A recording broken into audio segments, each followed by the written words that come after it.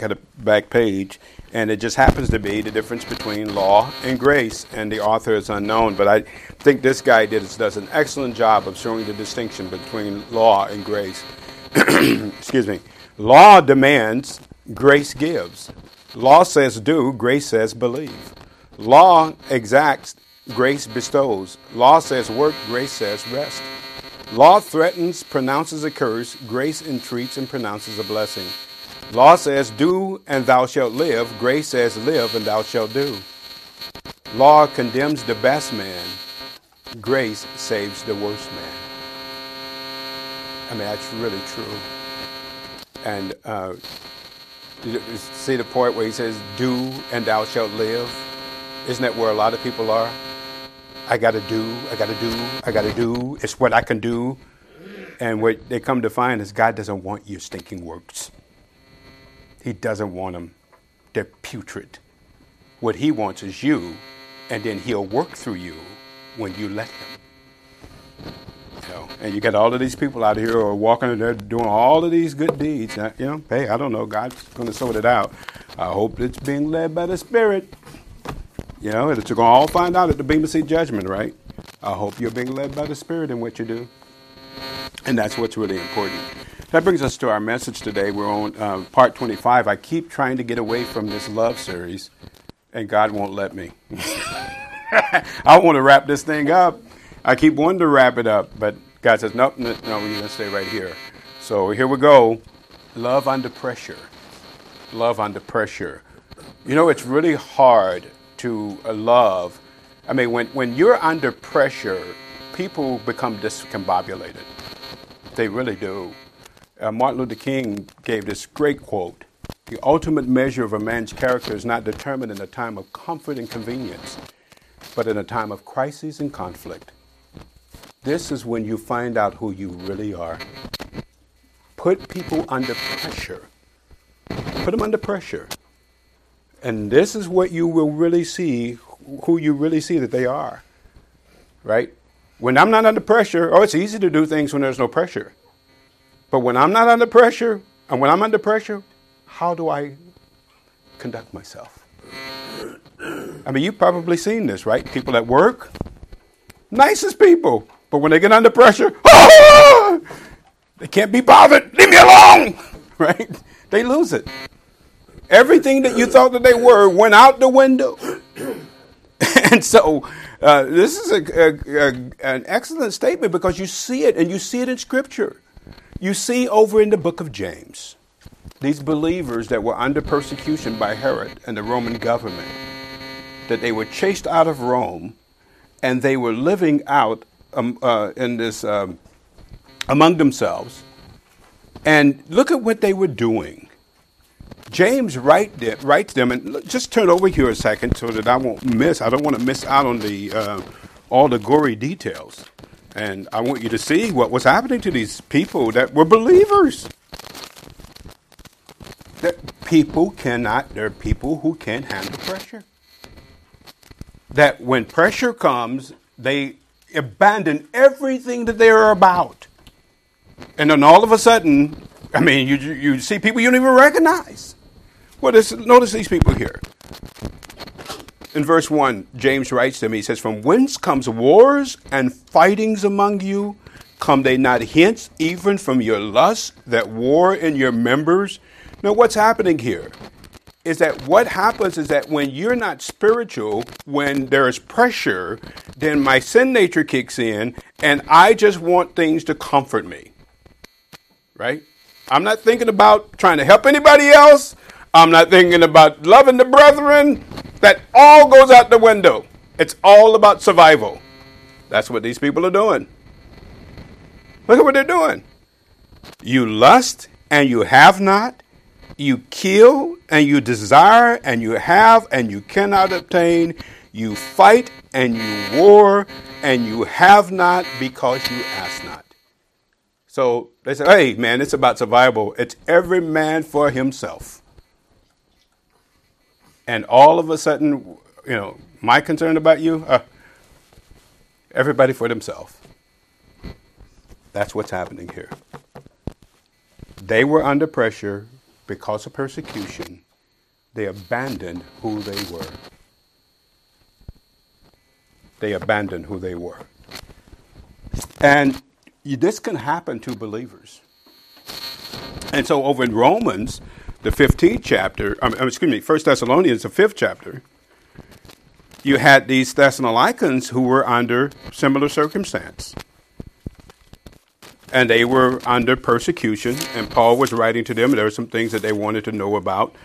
And he writes this, and he warns them about some things. And so they're waiting on the rapture. And, of course, you know some of the stories about the Thessalonians, that they had, some of them had given up their jobs and were mooching off other believers because they were waiting on the rapture to come. Some weren't working.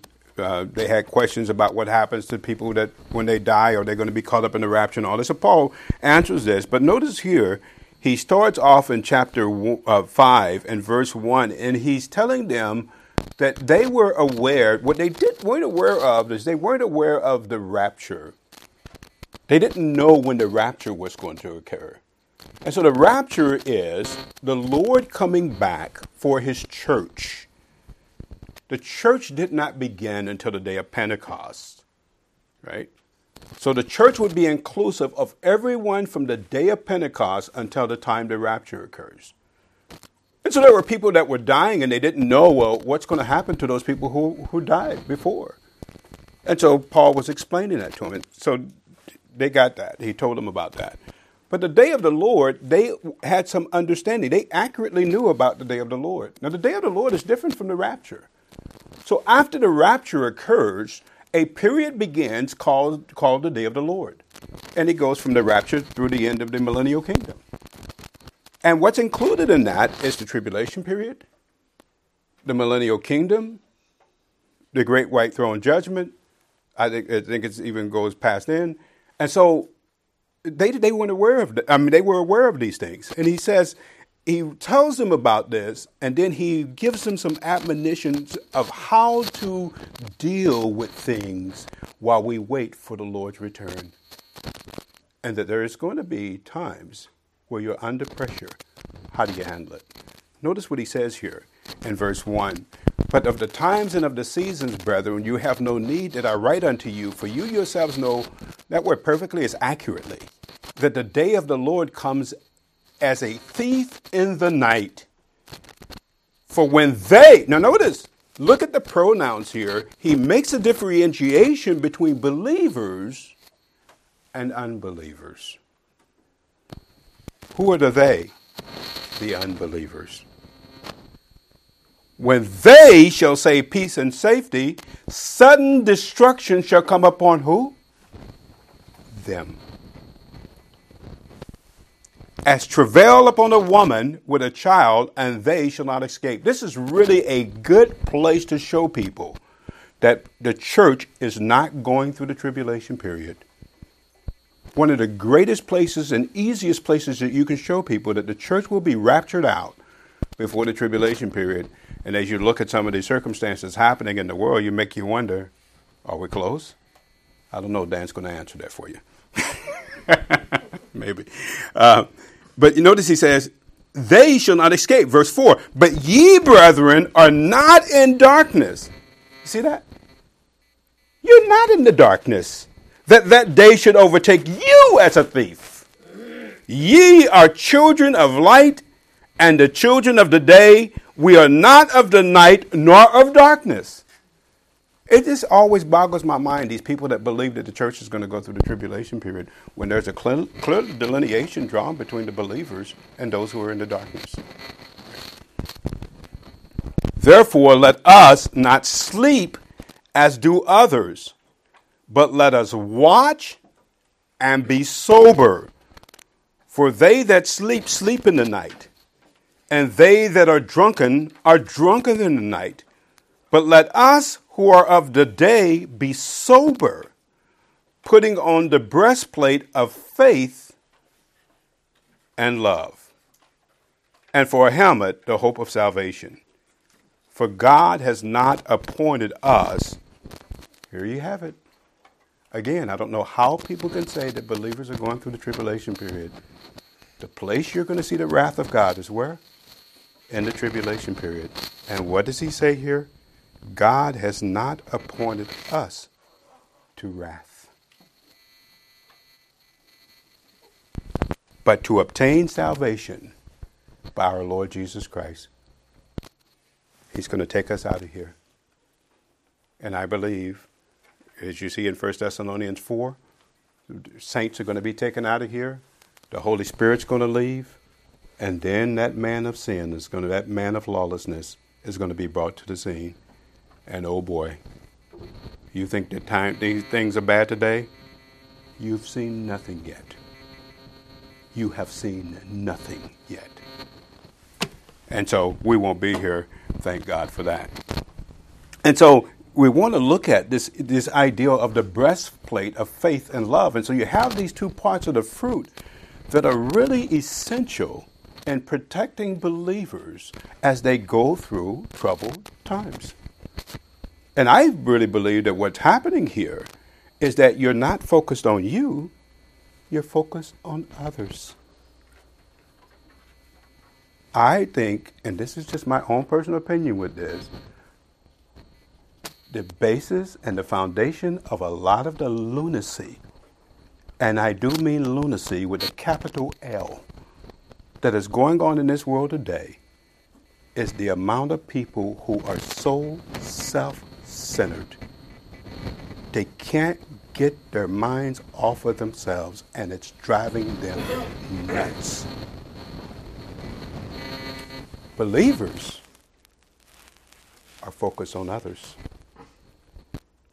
And as you direct faith and love, you not only edify the saints, but we'll see that breastplate is a protection for yourself. Father, we're grateful for the opportunity of being able to look at these things, and grateful as believers that we have the opportunity to glorify you no matter what the circumstance that we find ourselves in. Grateful that as believers that you provided everything that we need in this life to glorify you. We are lacking nothing. There's nothing that we're without to be able to accomplish what you desire for us to accomplish while we're in these bodies. And we're so thankful for your provisions. In your son's name we pray. Amen. And so we come to this issue of awaiting the return of the Lord. It can lull the believer into a lethargy. And in verse 6, he says this, "Therefore let us not sleep as do the others, but let us watch and be sober." This idea of sleeping, what is he talking about? He's just saying that you shouldn't be laying around sleep. I don't know. I like to really get under the skin of people who are lazy. And I take them back to the Proverbs. And a little sleep, a little slumber, a little folding of the hands, and poverty will come on you all of a sudden. Right? Or I think it's in the 26th Proverb where he says, "I went to the house of the sluggard," right? "And his nettles were all overgrown with weeds. And I thought and I pondered, and I came to the conclusion, a little sleep, a little slumber, a little folding of the hands, and poverty will come on you all of a sudden." It's no mystery as to why people are poor. Many people are poor because they're lazy. But this is not what he's talking about here. This is not what he's talking about here. He's talking about, this word is interesting, this word for sleep, is not awake or being unable to understand the circumstances that one is involved in. They can't see. There's a lot of, you could be asleep mentally or spiritually and not be able to see spiritually what's going on. So it's used in several ways.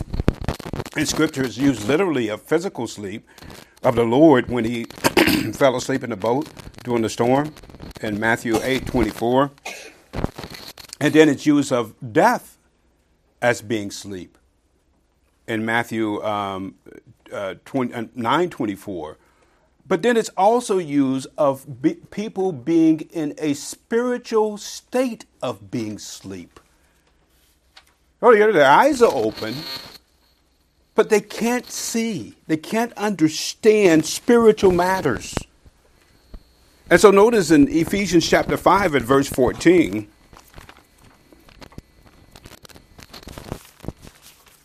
Ephesians chapter 5 and verse 14. And Paul says to the Ephesian believers, they had some problems here. And let's start in verse 1 and we'll read down just to give you a context that here you have believers that we can fall asleep at the wheel.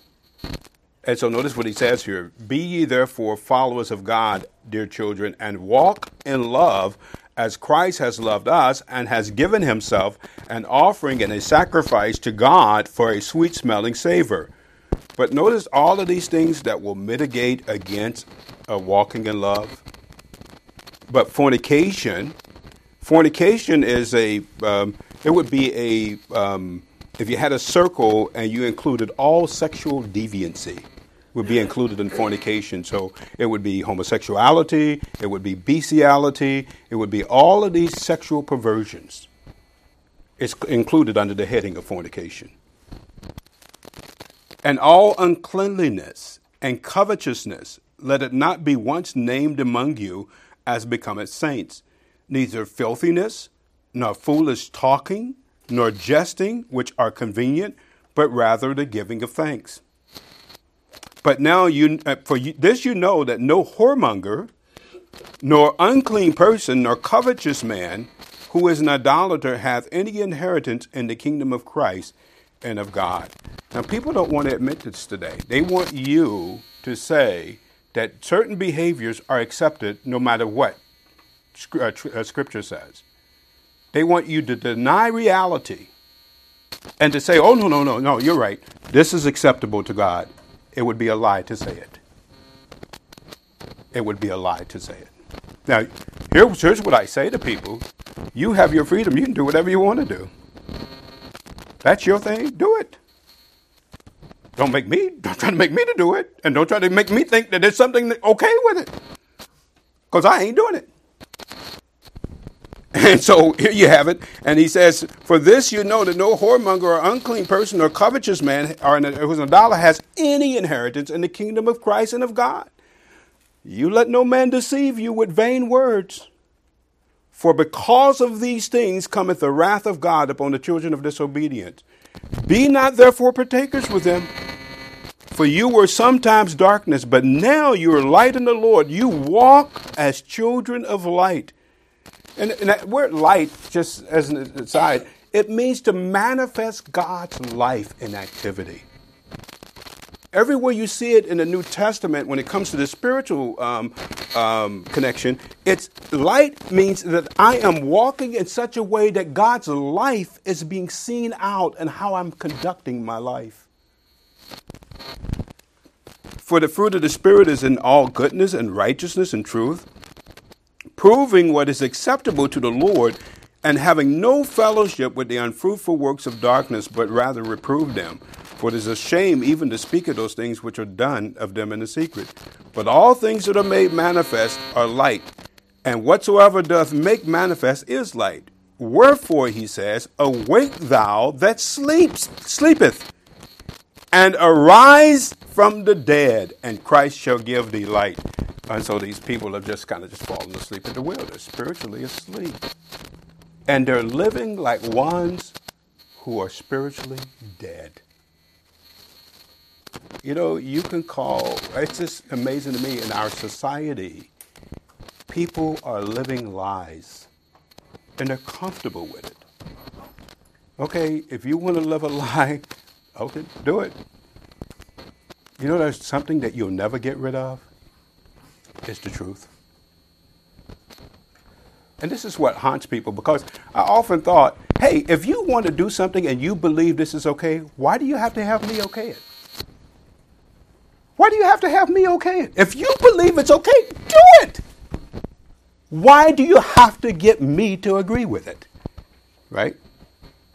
Because the truth is a powerful thing, and these people inherently know they are wrong. They know it, and it drives them to lunacy. And believers can get caught up into what the unsaved men are doing. And see, he says this issue of arise out from the dead. God looks down on this earth, and with the unsaved, he sees a bunch of people who are spiritually dead to him. And you can live among them like you're one of them. And many of these Ephesian believers were. And he says, you rise out from among these dead ones and wake up. Wake up. You sleep. Wake up to what? The reality of what really is true. And live it. And so that happens, and you can fall into a spiritual stupor. To where you're just going through life and you're just like what does I say that when I was working at FedEx, the girl used to say, the zombie apocalypse is coming. The zombie apocalypse is coming. Honey, it's already here. It's already here. And you have a lot of people that can be spiritual zombies. And so notice going back to 1 Thessalonians 5 and verse 6, he says, to wake out from the sleep, and notice he says to be watchful. This word for watchful is actually, it's to be on the alert. You're waiting for a person or a thing, and you're waiting for it, and you're looking. You're on the alert. You know that something could come or something could happen, and you're looking out for it. How many believers are just going through life and they're just unaware? They're just so caught up in what they're doing. They're just not engaged. And there are things that happen, and really you become really fodder for Satan. I mean, I think a lot of the things that you see here in these illustrations that we've given, really you open yourself up for Satan. You really do. And so notice, we'll go to this 1 Peter 5 passage just to give you an illustration of that. In 1 Peter chapter 5 and verse 8, the believers here are cautioned to be on the alert and to watch. Now, does that mean that I'm just sitting in my house just watching all the time? No, it means that as I'm conducting my daily activities, there is something that I'm aware of. And I'm looking at some point that this could happen at various situations. So here you see this word for watch, and you find it over in verse 8 of chapter 5 of 1 Peter. And so notice he says in verse 6, humble yourselves therefore under the mighty hand of God, that he might exalt you in due time, casting all your cares upon him, because he cares. Casting all your cares upon him, for he careth for you. And so this word for care is actually the word for that we would translate anxieties. Anxieties. And so, I mean, how often is that? So, and I could tell you a lot of the anxieties people are having, that a lot of these anxieties are satanic. Now, I didn't say it. Well, you just saw the word here, right here in Scripture. And so notice, he says, casting your care, the word care is actually translated care. It's the word for Mariamine, and it's the word for anxiousness or anxious, anxieties. For he cares for you. Now notice in verse 8, be sober, be vigilant, because your adversary, the devil, is as a roaring lion walking about, seeking whom he may devour. And so this word for, we're going to see that word sober here in a second, but the word vigilant is the idea of watching, being aware. How many times have people been in circumstances where they've been in circumstances where when you look at what they're saying and you look at what Scripture says, okay, let's use an example, anxiety. I've had people who have told me, or I've heard of people who have talked about anxiousness, but they never attribute it to Satan. Not one single time. They don't think it's satanic. They think it's some issue that they're going through or some circumstance that they've gone through. Never will they say that Satan is the one who is causing it. I was talking to Brother Joe here. I believe, honestly, people are addicted to psychology. I was reading a book, and the book was comparing C.S. Lewis to the father of psychology. Can't remember his name. He escapes me now. Freud. And this guy maintains that psychology is so interwoven in the American psyche that a lot of the terminologies, a lot of the premises, that most people never even see it. Never even think about it. And what does it do? I really believe what it does is it serves to undermine the truth. It serves to undermine the truth. I'll go to my grave saying that. It undermines truth. Well, I'll give you a couple of examples. Psychology says that you're not a drunk. You just have a chemical imbalance. God says you drink a lot and you get drunk, you're a drunk. You're a drunk. Oh no! You just don't understand. My mother, she did this to me. I had this disposition when I was little and she caused this to happen. Psychology says that, there's how many different genders now? Oh, I can't remember. There's innumerable. The Bible says God made male and female. All right, you can go on and on and on about this, right? I believe it undermines truth, but I digress. And so this idea of anxiety, Satan causes this, and if you're not watchful and you're not aware, you will not see it for what it is. You will call it something else, which many people do. And I believe that that's why they've not overcome it. They don't see it for what it is. And so this idea of being watchful, to be alert that Satan has the propensity to attack and that you are aware of this. And as it happens, you're able to measure the attack and say, oh, yeah, that's Satan did this. This is satanic. And it makes a difference when you are on the alert of that. And then notice the other thing that he says here in the 6th verse of 1 Thessalonians 5, be sober. Now, sober, there's two primarily words for sober in the New Testament. One is sophroneo. We're not going to deal with that, but it has the saving frame of mind. But the other one has the idea of nepho. It has the idea of literally being abstaining from intoxication. And also, there's one that has the idea of a sobriety of mind. And did I put that there? It's used in the moral sense of a sobriety of mind, of being calm and circumspect. Abbott and Smith, and I think I mixed my definitions up there, but you get the point there. To be calm and circumspect, and it's used that way in Scripture. Now notice, let's look at a couple of places where you see this. In 2 Timothy 4 and verse 5. Well, now let's look at 1 Peter 1:13, and I like that one. It's a great illustration there. 1 Peter 1:13.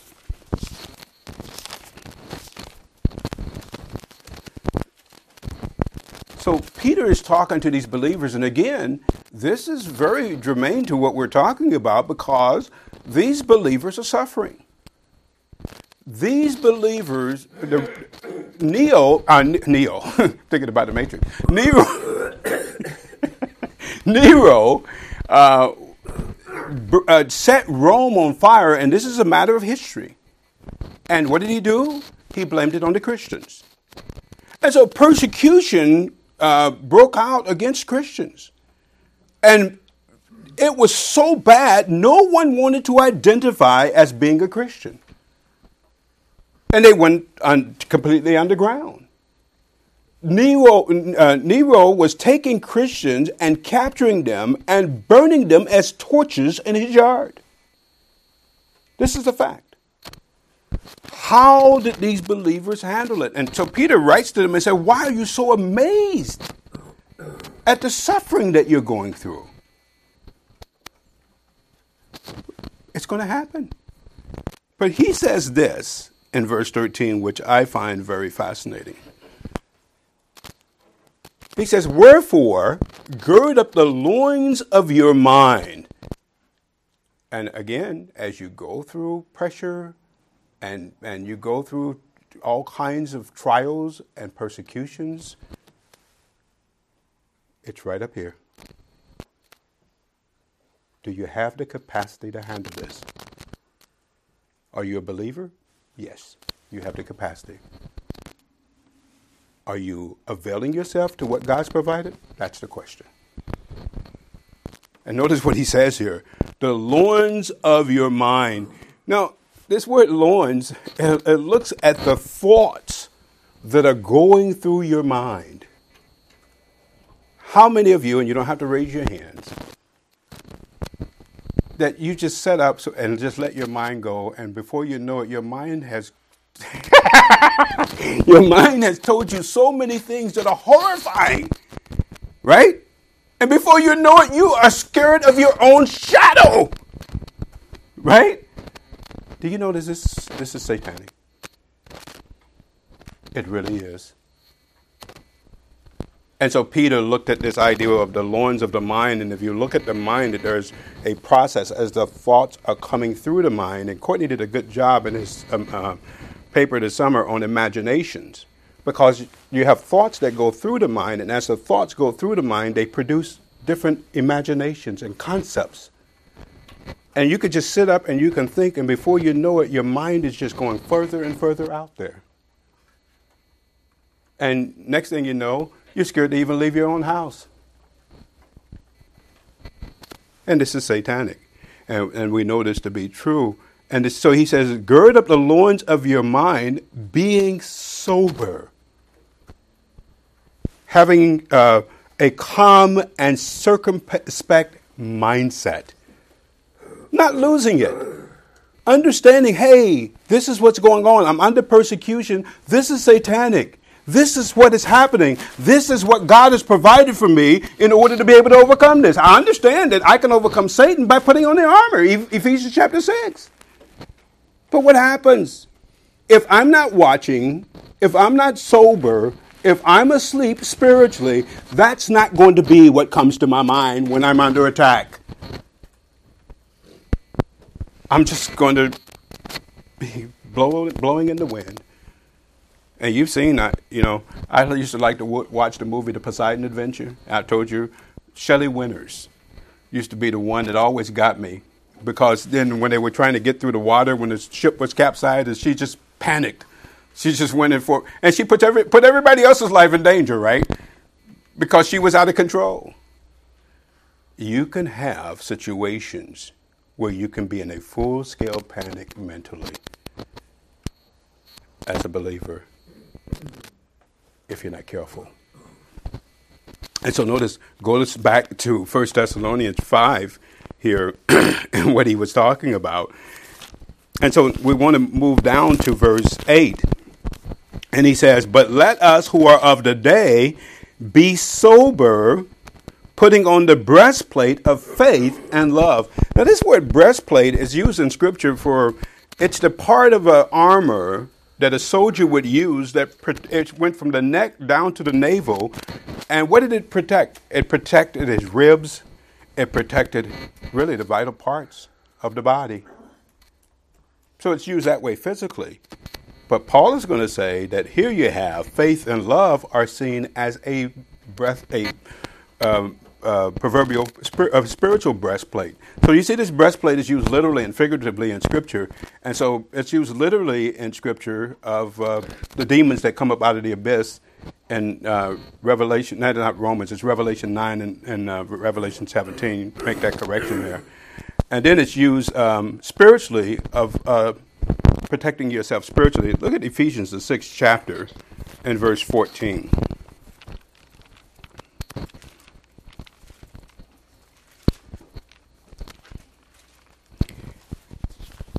The thing that the believer wants to protect the most today is right up here. You're in a spiritual warfare. This is the thing that needs protection right here. Notice Ephesians chapter 6 and verse 14. Stand therefore, or go back a little bit, verse 11, he says, put on the whole armor of God that you might be able to stand against, see the word wiles? It's the methodologies, There's a certain way that Satan will attack you.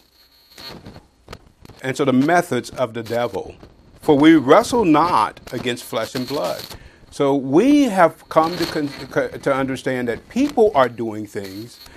We do not see that Satan can use people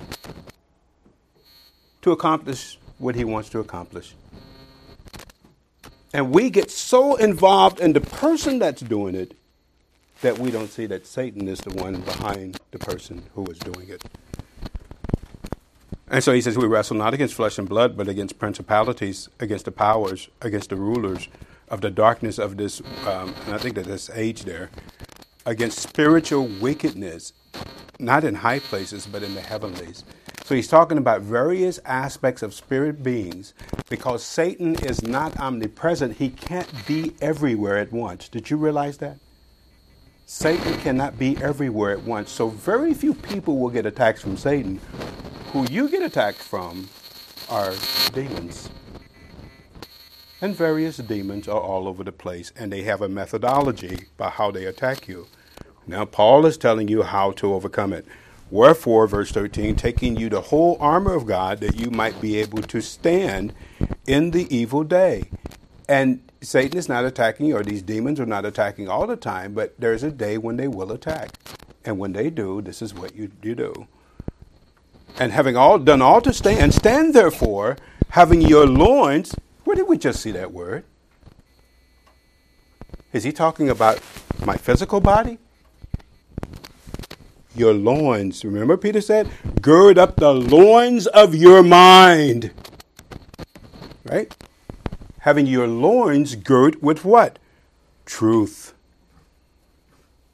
One of the things that you see happening in the world system today that is very fascinating to me is the amount of lying that is going on. Lie, lie, lie, lie, lie after lie, lie on top of lies. And these are being proven to be lies. But you know what truth is? Seeing things the way they really are.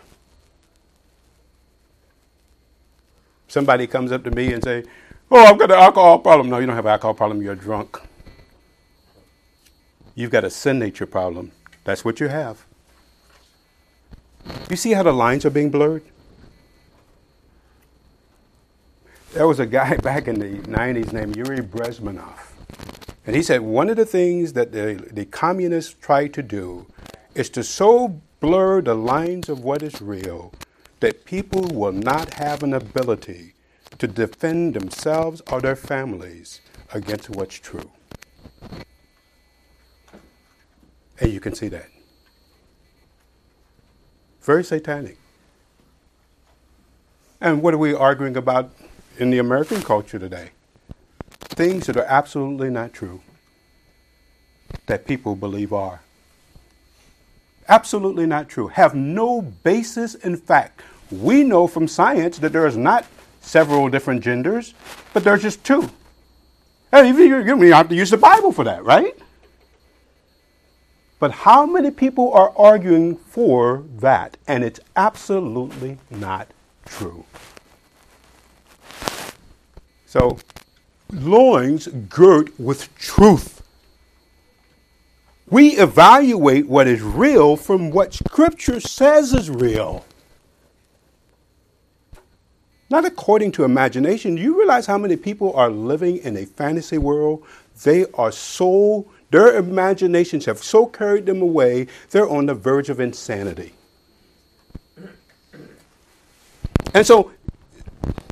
And having the breastplate, and here's you see that word breastplate again, and having the breastplate of righteousness.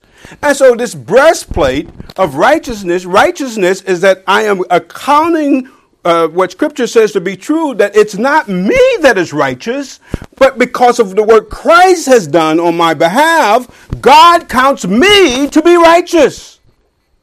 Isn't that, I still can't wrap my mind around that. Do you realize that? Do you know one of the things that Satan tries to get you to do is to say, I ain't no good? Okay, repeat after me. I ain't no good. But look at this, 2 Corinthians chapter 5 and verse 21.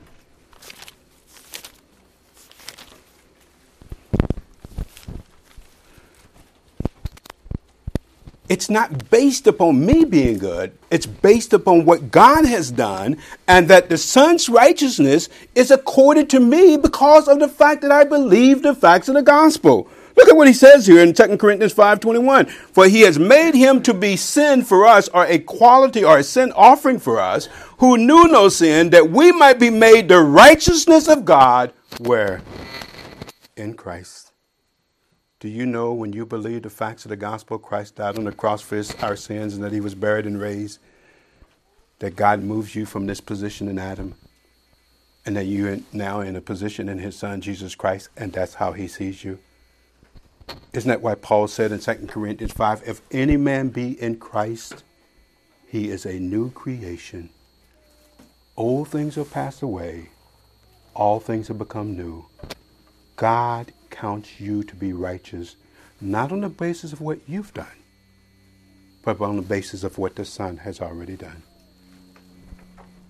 Not anything that you've done, not anything you can do to earn it. The breastplate of righteousness. Do you realize how many times I've used this scripture under satanic attack? It's not based upon what I can do. I'm righteous because of what the Son has done. You realize how much that protects you from the attacks of Satan?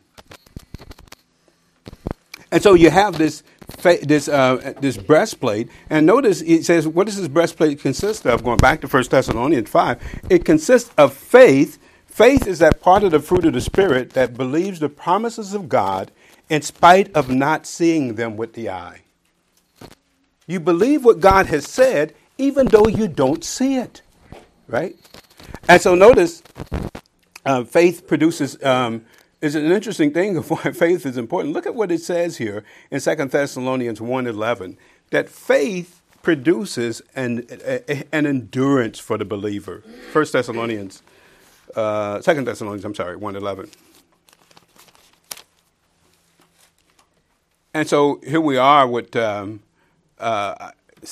of my favorite scriptures, verse 3. We are bound to give thanks to God always for you, brethren, as is meet, because that your faith groweth exceedingly, and the love of every one of you toward each other abounds, so that we ourselves glory in you and all the churches of God for your patience and your faith in all your persecutions and your tribulations. Notice that you endure. And so these believers were able to go through and to put up with and bear with the circumstances that they were going through. And notice the nexus of this, the thing that caused them to be able to do this was patience and faith. Now notice in verse, I think that was the verse that I wanted to focus on. And verse 5, he says, which is a manifest token of the righteous judgment of God, that you may be counted worthy of the kingdom of God, for which you also suffer, seeing it is a righteous thing with God to recompense tribulation to them that trouble you. And to you who are troubled, rest with us when the Lord Jesus shall be revealed from heaven with his mighty angels and flaming fire, taking vengeance on them that know not God and obey not the gospel of our Lord Jesus Christ, who shall be punished with everlasting destruction from the presence of the Lord and from the glory of his power, when he shall come to be glorified in his saints and to be admired in all them that believe, because our testimony was believed among you in that day. And our verse was in 4, but I just like reading the rest of it. Okay. But anyway, back to our issue on love. And so you have the breastplate of faith, and then notice faith produces endurance, and it produces a confidence. Notice in the Hebrews chapter 6 and verse 11.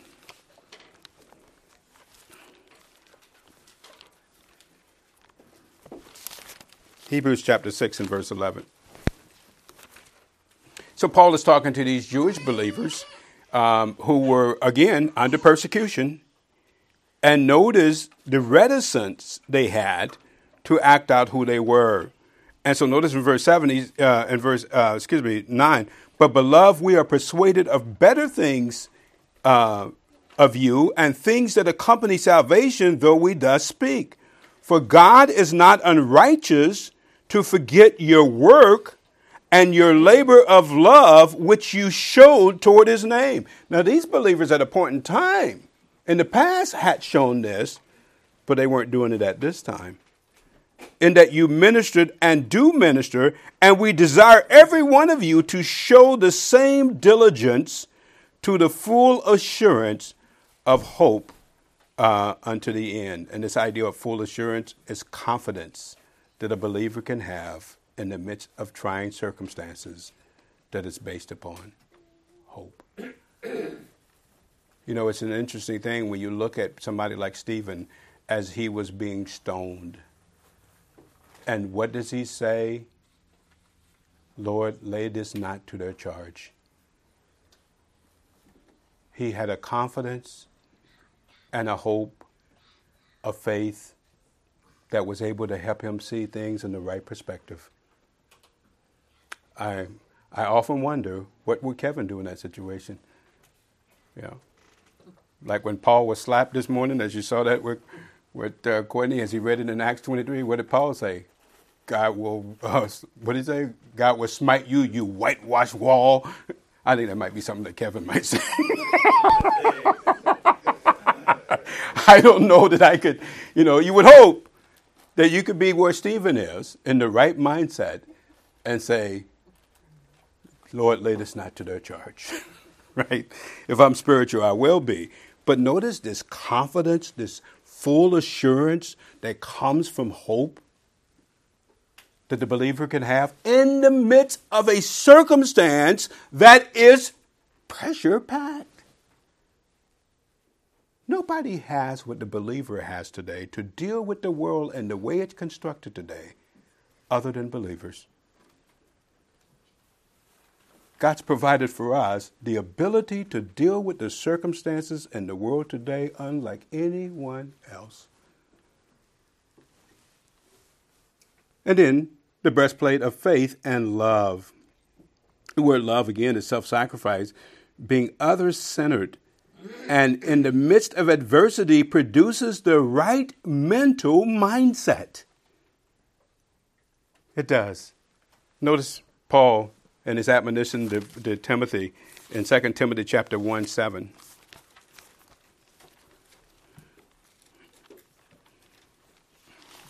2 Timothy chapter 1:7.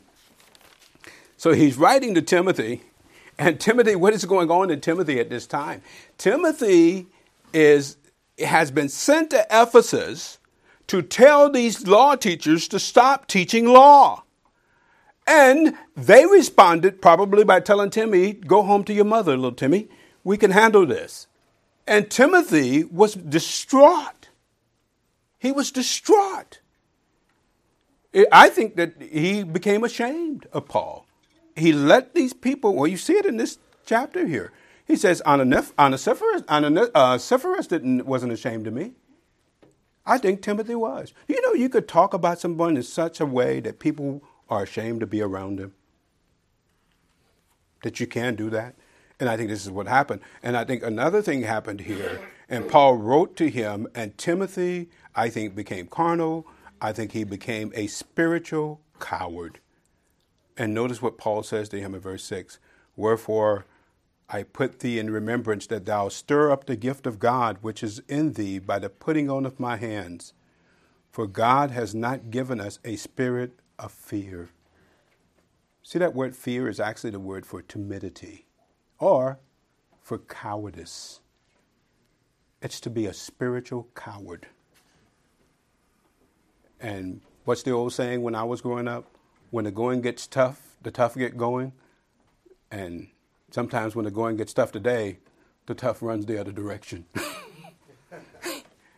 And for believers, there's a lot of believers, when the going gets tough, we don't have, because we're not relying upon what God provided, we don't have the spiritual acumen to be able to deal with tough situations.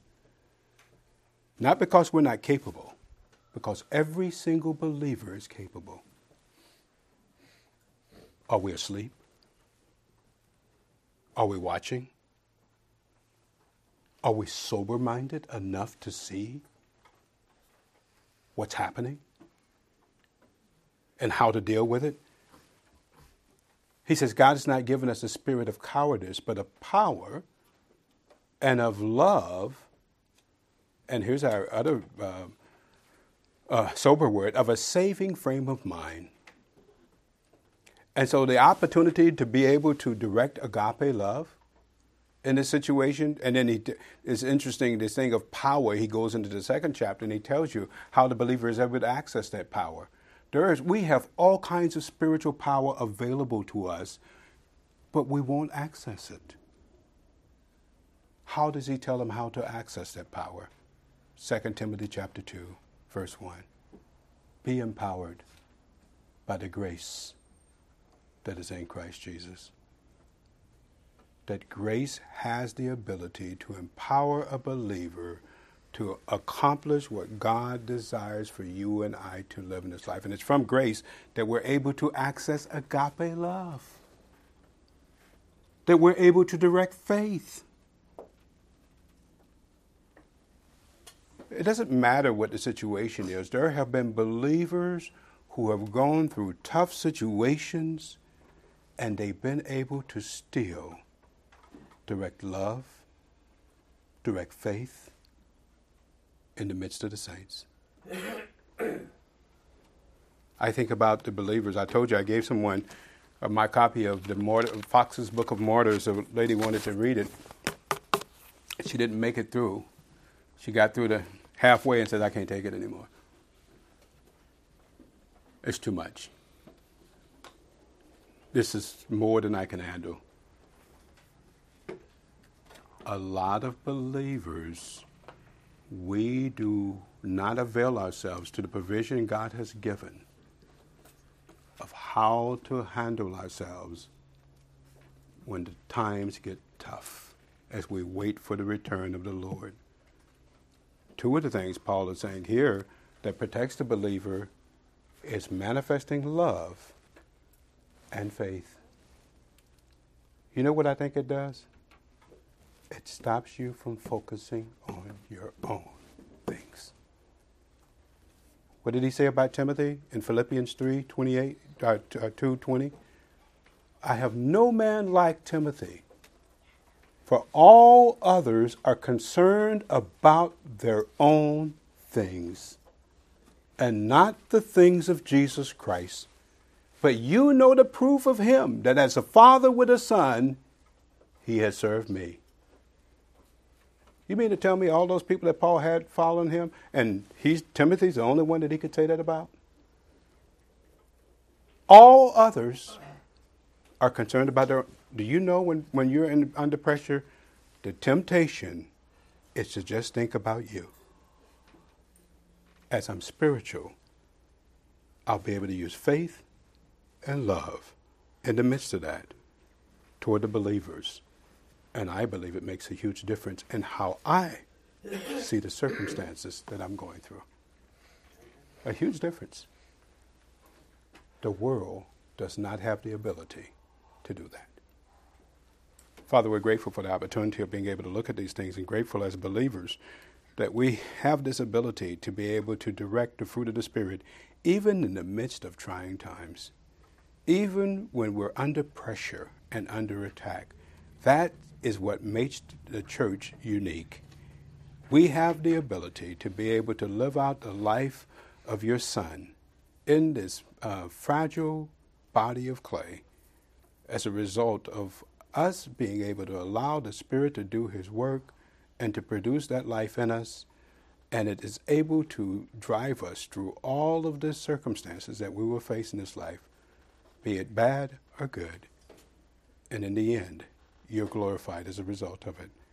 And we're so thankful for that potential. In your Son's name we pray. Amen.